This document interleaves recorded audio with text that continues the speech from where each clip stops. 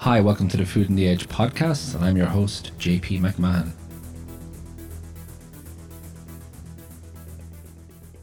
Hi, I'm JP McMahon. Hi, I'm Przemek Brosz. And welcome to another episode of the Food on the Edge podcast.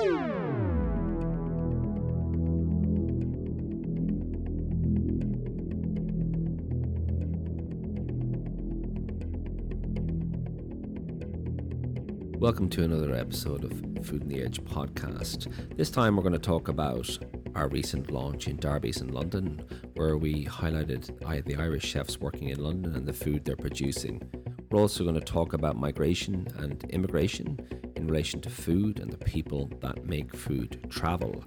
We're going to discuss food education and allergies. Where do we draw the line with allergies and dislikes and things that customers eat? These are all the things that we need to think about in our daily life in the kitchen.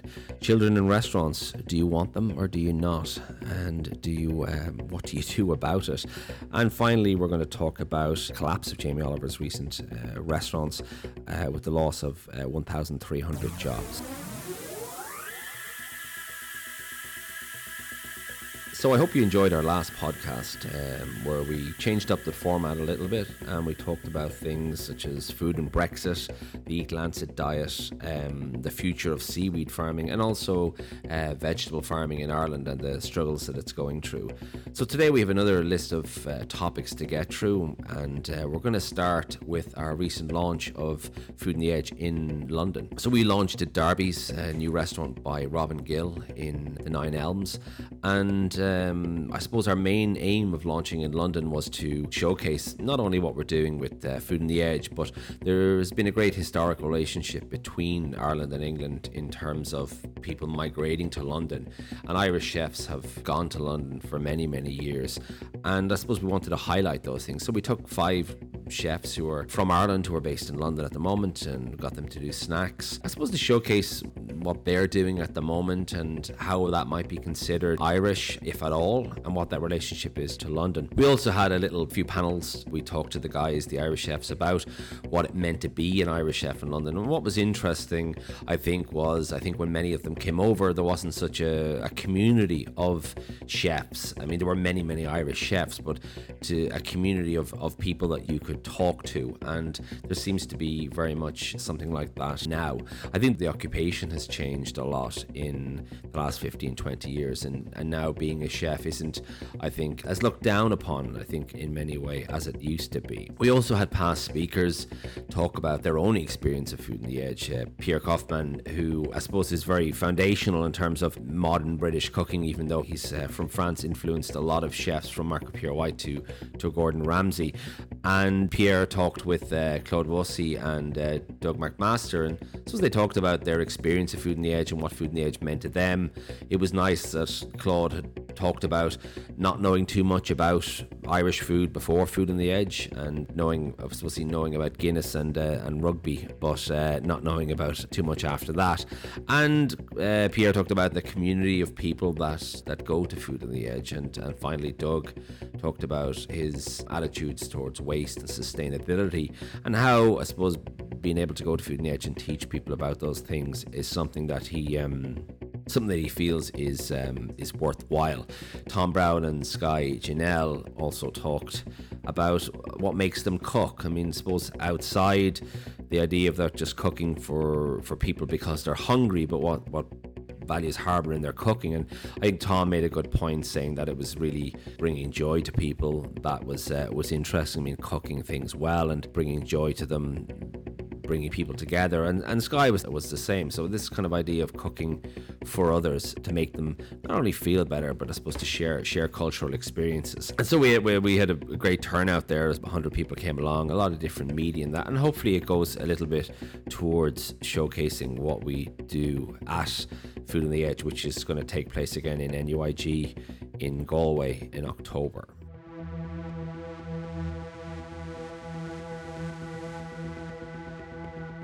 So I suppose coming out of that, we'd like to start with the topic of migration and immigration, which are two, I suppose, issues that are central to global affairs today, but also central to cooking in general. And it ties in with, I suppose, the idea of launching in London and discussing with Irish chefs. And I mean, a lot of the time now, we forget about food in relation to migration. I mean, we have so many immigrants who come to our countries and end up working in the industry. And I suppose most of the industry, one could say, is run by immigrants. And I suppose technically, I don't really like using the word immigrants because it has, for me, it has negative connotations that between a native person and an immigrant. But I think even in relation to our own businesses, we have 45 staff, and I think only 5 are from Ireland, and the other 40 are from elsewhere. And I think this, there are nights in Cava where there's only foreigners working, and that's even when you say the word foreigner, it's like, yeah, it seems, I don't know why these things have negative connotations. And I think it's an interesting thing to think about, because even when you think about Brexit and what that means and what they're trying to do, they're worried about external influence and trying to take the power back themselves.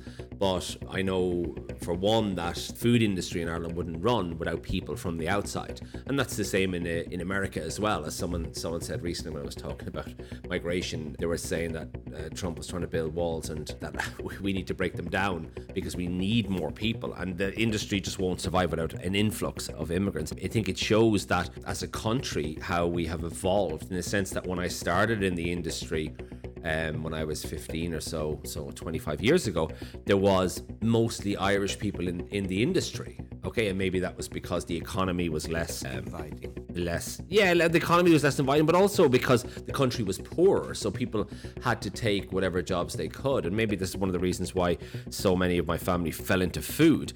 Whereas now, I think less and less Irish people are entering into the food industry. There's reasons for this. I think one, it's a difficult industry to be in. The hours are antisocial. You work at night, and I think a lot of Irish people are deciding to not enter the food industry and to work in computing or to work in other things. I don't know the same as in Poland, or is it still what is it like there?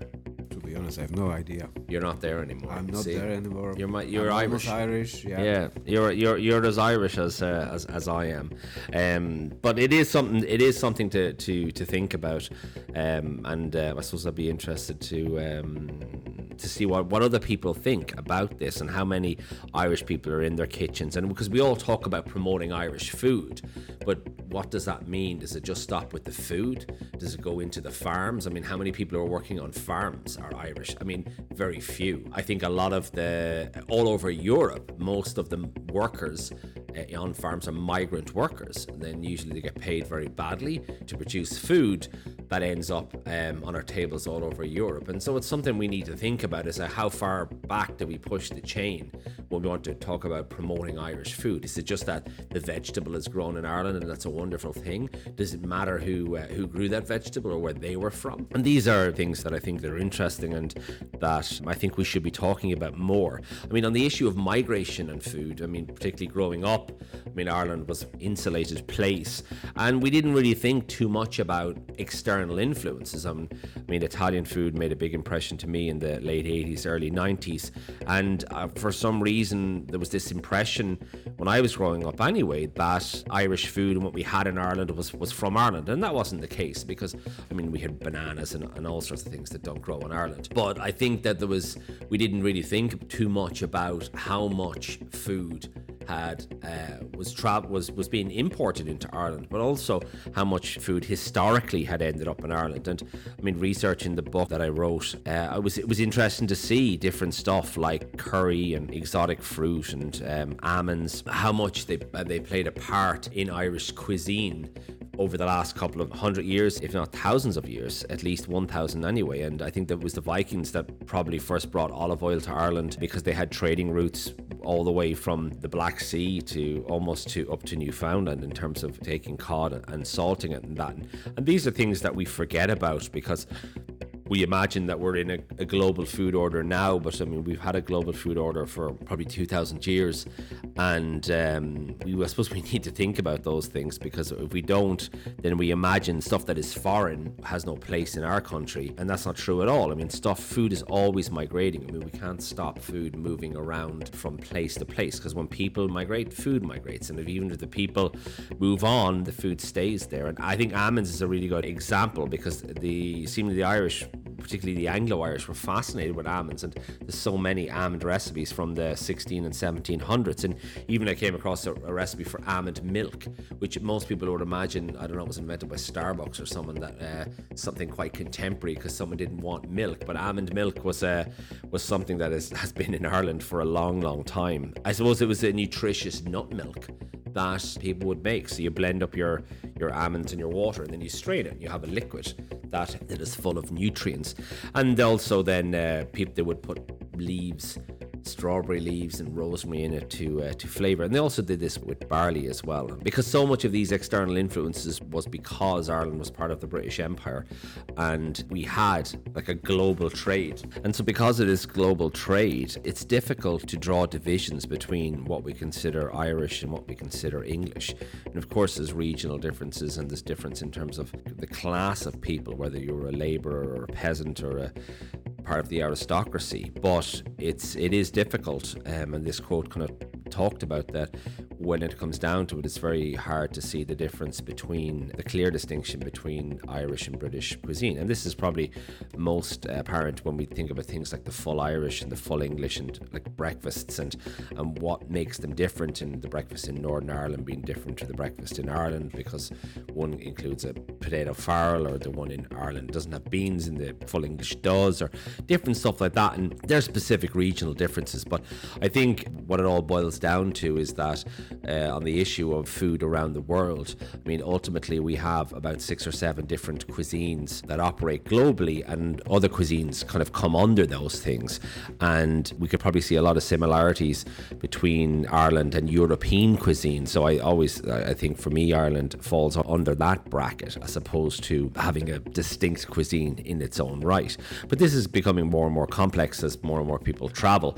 And I think the future of food and the future of having food tied to a specific place is going to be more disrupted. I think ultimately all places might end up looking like New York, where you have a lot of different influences in the one place, and you have a Chinatown, and you have a Little Italy, and you have different places that are represented in a small way. But it's very hard to tie down, like, what would you say, like, what is New York cuisine? I mean, it's a global melting pot, and while we're not there yet, Ireland is developing, and the more eateries that open and the more different food that comes in.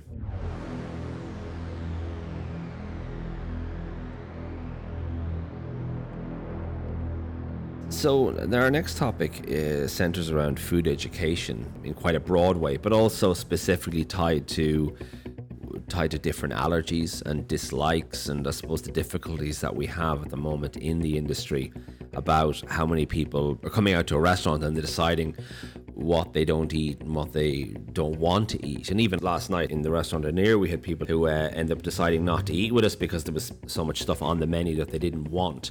And we have a tasting menu in Near, and I mean, it's advertised as a tasting menu, and that is, I suppose they booked in on that. And I suppose the frustrations that are apparent in the industry is that while we have 14 or so classifiable allergens that are quite serious to some degree, because we have shellfish and nuts, which can lead to, I suppose, severe illness or death. A lot of these issues for me center around people's lack of education in relation to what it means to go out to dinner or to go out for a meal.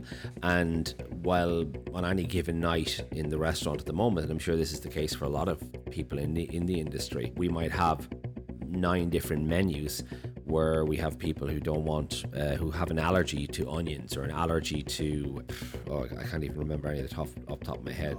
Nuts in the first place, probably. Yeah, well, nuts. I suppose for me, a nut allergy is a real allergy. Okay, so least allergies you don't believe in. Oh, allergies I don't believe in. I don't think there's an allergy to onions. I think people can not like onions, or I mean, there is allergies that people can have. A dairy allergy, people can have a nut allergy where they need to carry an EpiPen if they have anaphylactic shock. But even when it comes down to people going like, well, I don't eat lamb, but I will eat chicken. So you have the dislikes and the don't eats, and what's happening is that it's kind of causing two things. On the one side, you have restaurants that are trying to accommodate people more and more and more.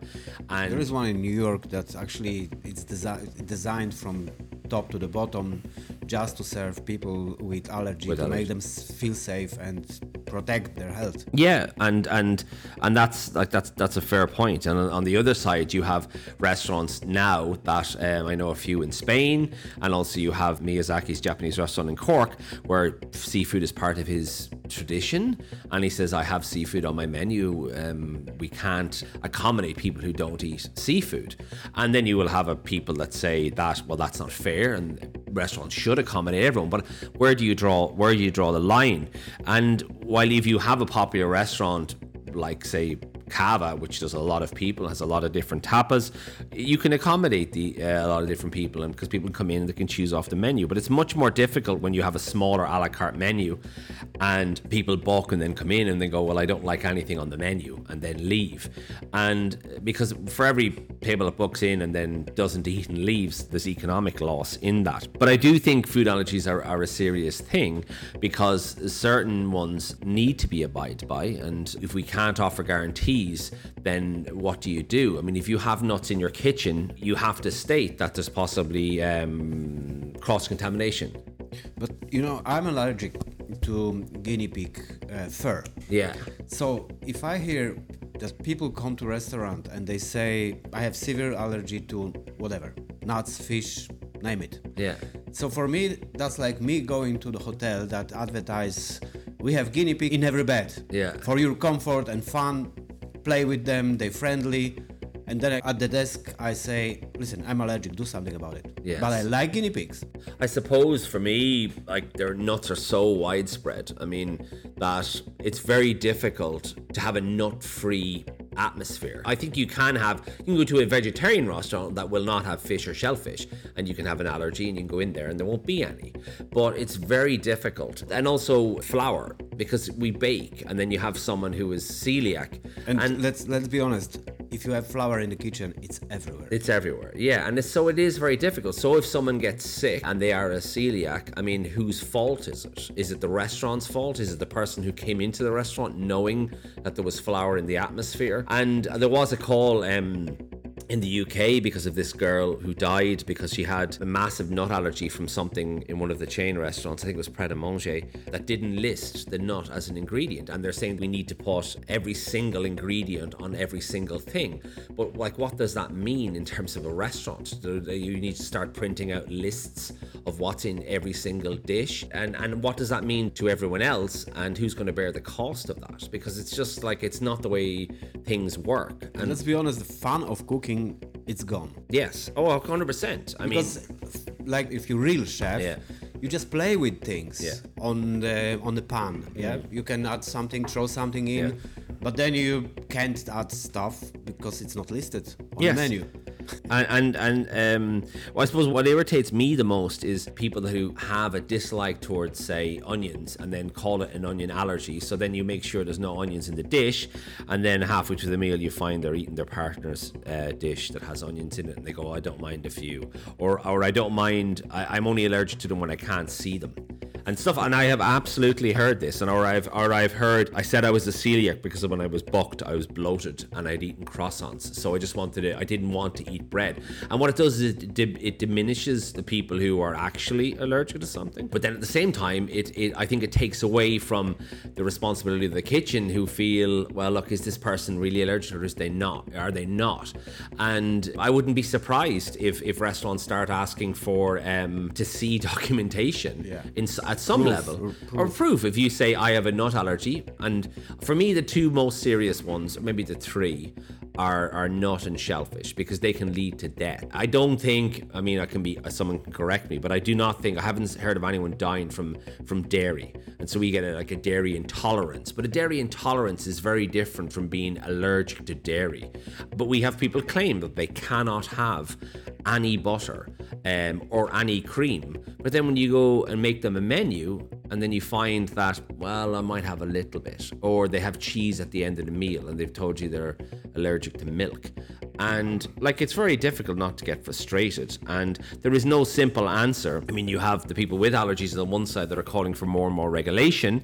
At the same time, you have chefs and restaurants and cafes and bars that have to deal with more and more administration, and also the possibility of being sued when something goes wrong. But where does the responsibility lie if someone does not tell you, or someone gives you the wrong information? But again, these are things that I think are worthwhile talking about. And I think, as you said, I mean, cooking is a creative enterprise, and if it becomes too administrative, then I think that's a different type of cooking, and maybe there needs to be different restaurants to accommodate people. And then I suppose then you're into separating people, and you're into divisions in society, then you're into more problems. There's another aspect of it and another risk. Every time a person with severe allergy comes to the restaurant, some of the equipment, it's washed before serving. And the question is, are we washing enough of the equipment, or maybe we should wash everything, because you never know where the nuts may be hiding. Yeah, and I think even like I know two people who have had, one person, like my brother's wife's sister, she's allergic to nuts, and she had an anaphylactic shock on a plane because someone opened up a pack of peanuts, because they have the air circulating all the time.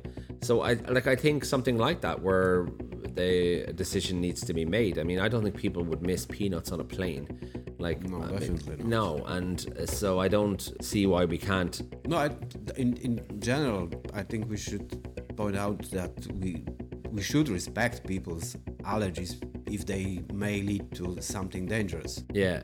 I mean, if I had a peanut allergy, I probably wouldn't eat in a Chinese restaurant because they use a lot of peanuts. And so I think to go into a Chinese restaurant and then say, I'm allergic to peanuts, you better make sure there is no trace. I think that's unfair on the restaurant. Whereas I think it's completely different to be on a plane and say, well, make sure that I have a peanut allergy, make sure no one opens peanuts on the plane. I can see signs in the near future.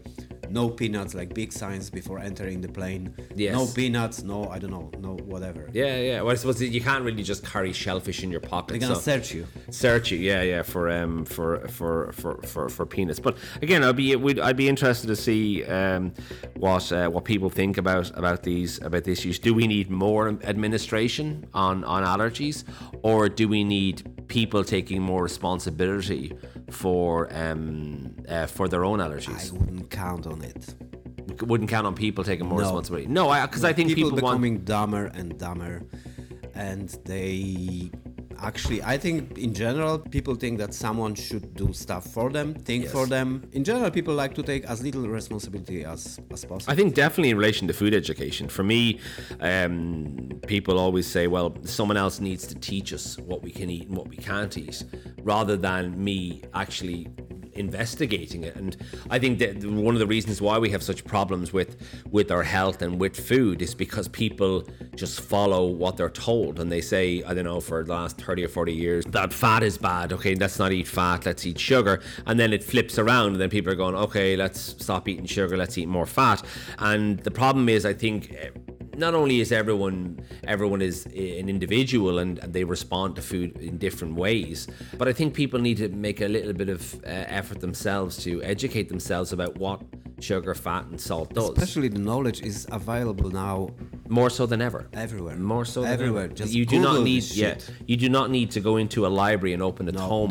You can no. literally look up stuff, and you can go in, even if you wanted to go deeper, you could just go onto Google Scholar and you can look up scholarly articles on butter if you wanted to go that deep. But even putting in on a surface level, you will find different assessments, and still a lot of people would think, oh, I better have low fat milk and low fat margarine. I mean, for me, these things are terrible things, and we need to process our food less. And so eating refined sugar over good fats like butter is insane. And it's like, I challenge anyone to find a low sugar yogurt that has fat in it, because we're obsessed with taking all the fat out of yogurt, and at the same time we just put loads and loads of sugar into them, and we don't even realize that there's like 10 or 15 grams like per 100, so it's a tablespoon of sugar for every 100 grams of yogurt, and that's quite sweet. but we don't seem to get it. And that's why we have problems with obesity, and that's why we have problems with cancer-related illnesses that a lot of which come out of food. And I don't think putting less salt on your food at home has anything to do with it. And yet people are taking salt out of their diet completely, which is just as bad because your body needs salt. And so I think it's the processed foods that we have that are full of salt, as opposed to putting salt on stuff ourselves.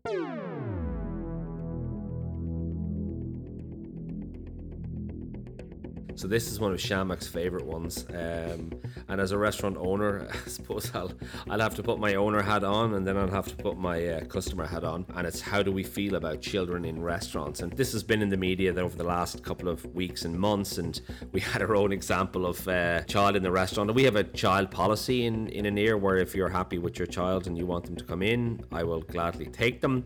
We did have a child crawling around the restaurant. Thankfully, they were a first table in, but I suppose if you're coming out and spending €100 a head on a tasting menu, the last thing you want to hear is either a child screaming or a child underneath your table. But there's been a situation I witnessed when a small child actually puked in the restaurant. So if you add this to the €100 meal, yeah, actually I wouldn't be really happy. I know. Well, I suppose I wouldn't be happy if someone puked in the restaurant, whether they were a child or were they not a child. And as someone who has children, I mean, you have children as well, Shamrock. They're a bit older now, but I think it's really good to bring children into restaurants. But there are some restaurants that are not suitable. Exactly. Let me stop you there. Shouldn't restaurants be divided? Family restaurants and other restaurants. Yeah, but then for grown-ups. Yeah, but then for me, it's nice to bring. But there is a reason that you can't take a child to restaurant after 9 or whatever, or to the pub. Yeah. Because grown-ups do grown-up stuff, and they don't want kids to run around and puke and wreck things. But I think it's really good to have children in restaurants, because I think children need to be educated about the restaurant space. Oh no, that's great. First of all, that's great memories from childhood. If you go, for example, Sunday meals, Sunday lunch, Sunday lunch in the restaurant, something you would remember for the rest of your life. And these are things that make us. I mean, childhood memories around food, and I remember plenty of them. Even going to fancy restaurants, but then also being brought to McDonald's and realizing having a treat of that. It is a difficult one to, I suppose, to divide in terms of cultural experience, because we have so many different people coming from so many different places. I find the Spanish, French, and Italians bring their children with them everywhere, and we've had plenty of Spanish people who have brought in like a 2-year-old into the restaurant, put him in a baby chair, and then ate a meal. And most Irish people wouldn't do that. And 90% of the time, everything is okay. And I kind of enjoy seeing 3 or 4-year-olds in the restaurant. But I suppose, there is difficulties around puking.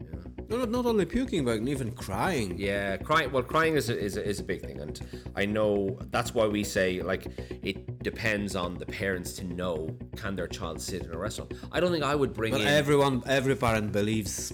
Yeah, they're perfect. Listen, look at them. They're beautiful. I know. They're perfect. Then that's sweet. That's the parents' fault, because I know I couldn't bring my 7-year-old into Anir because she just wouldn't sit still, and I don't think she'd cry in that, but I just don't think it'd be suitable. I mean, it can be boring as well. It's really boring, and then you're just talking about giving them a screen and then just what's the point then? Yeah, exactly. I mean, is it just because you don't want to pay a babysitter and you just want to bring the child with you?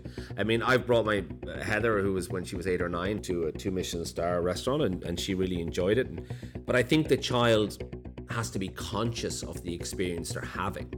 I mean, for me, that's when children should be in restaurants, when they know what's going on. But I don't think they just should be sitting there with an iPad in front of them. And I can see that in Cava quite often. Yeah, a lot. Kids are just sitting with tablets. Yeah, and I'm guilty of it as well, because sometimes you just want to go out and you have the kids with you, and it has become just a common thing. That's another problem.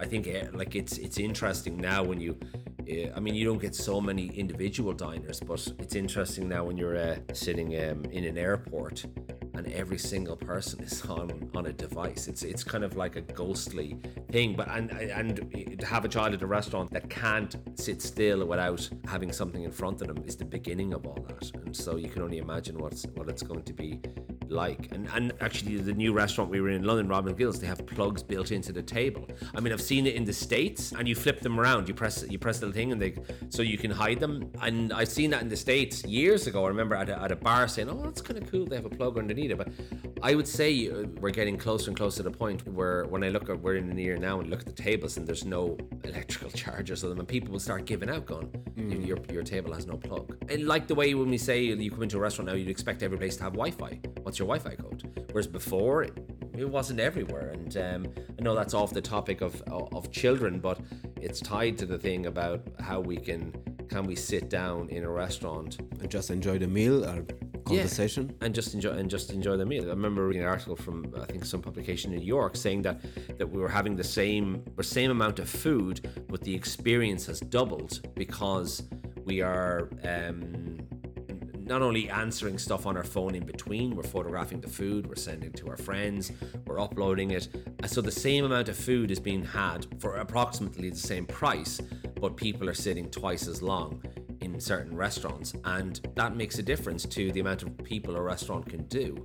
And like that's something I suppose people need to think about. Now, of course, people can say I'll do whatever the fuck I want, and I mean I'm for one. Listen, sit there. I'm advertising your restaurant on my Instagram. Yeah, that's true as well. Doesn't matter. I have 2 followers. But but still, someone might come in and say, "Oh, my friend was here 2 days ago." So I actually personally like traveling around and uploading stuff and sharing it. But there needs to be a balance, and maybe that's where we need to finish up talking about children. Like there does need to be a balance. And I think again, maybe this ties back into food education and allergies. I mean, the responsibility has to be on the parent. I mean, the parent cannot look at you in a restaurant while his child is screaming, go, "Well, that's just the way the child is." I mean, there has to be a point where you go, "Well, you have to leave," and then there'll be a lot of problems. Oh, and definitely. And definitely, and anger, yeah, and then not paying for meal, giving a bad review and that, and so. I mean, I want to see children in restaurants, but I do want parents to take responsibility for these things. I think consciousness is what it comes down to. I think I want to bring my kids to a restaurant so they can have the experience of it and enjoy it. But certainly for me, Cava is more suitable for children than Aneer. And I think finer the restaurant gets, I think the more difficult it is, because the more is at stake in terms of how much has been spent. And if a child was to puke in Aneer, it's a very small room. That would be a disaster for the whole night for everyone. And that's where I suppose where we'll leave it. And you can, if you have any ideas, you can contact us. If you think children should be put in boxes outside the door, I'd love that, and collected after their meal. But yeah, we will leave it there.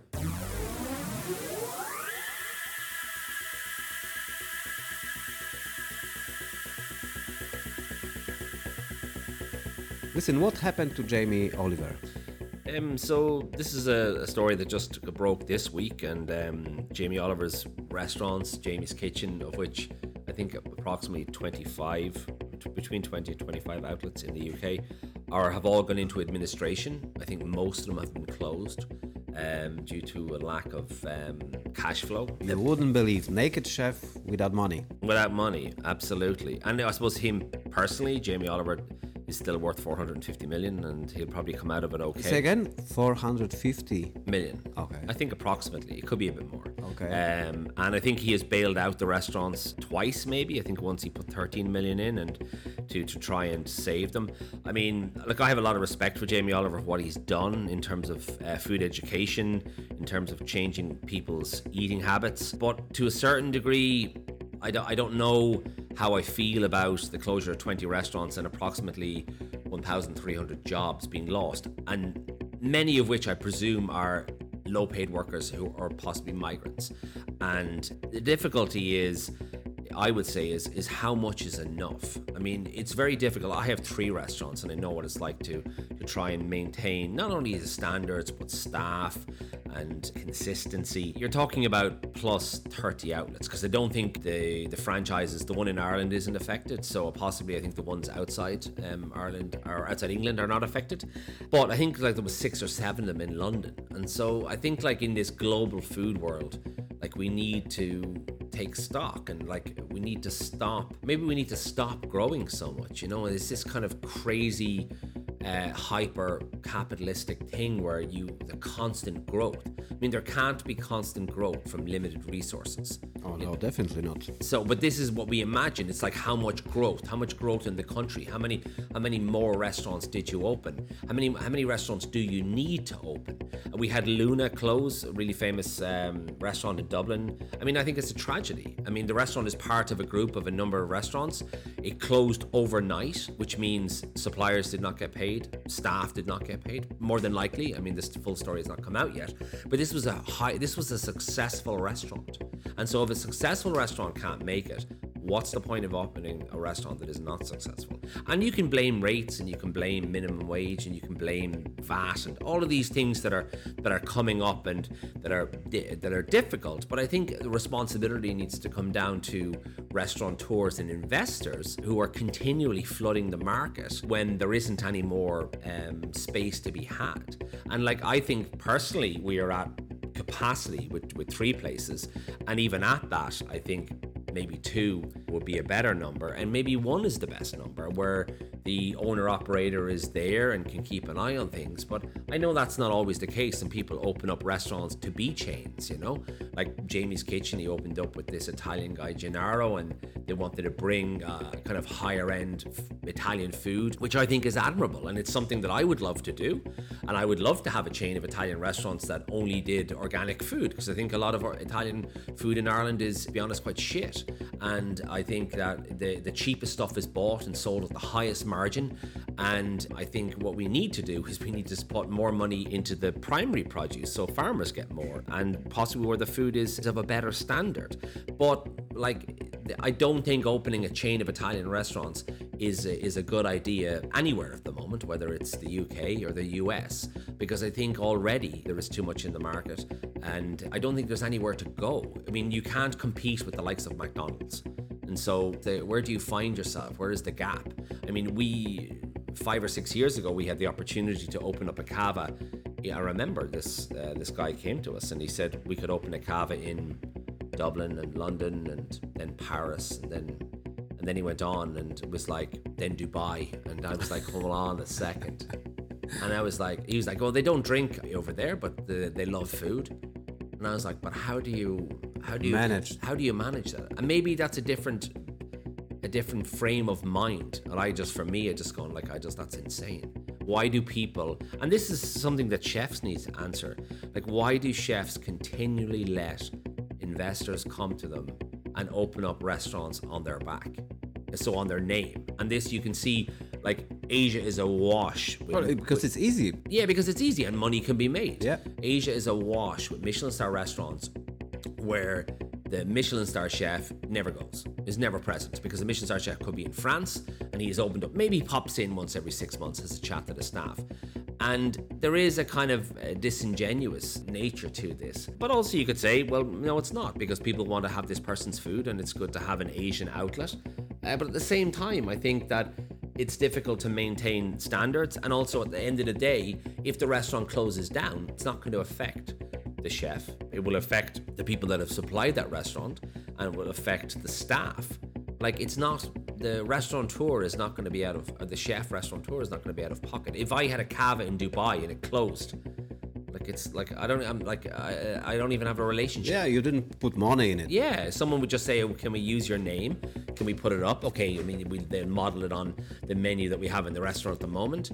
I mean, for me, it's very important that if we were to open another restaurant, we have the responsibility to make sure that it survives. And there is great potential for more restaurants, but I don't think there's great potential for more restaurants where the market is already awash with that restaurant. Like burger bars are just everywhere now, you know, and I don't know how many more burger bars the country can take, because also the margins are more difficult. If you open up a burger bar and you're doing a small place and you have a niche angle and you're using local produce and that, how do you compete with the likes of McDonald's and Supermax? You can't.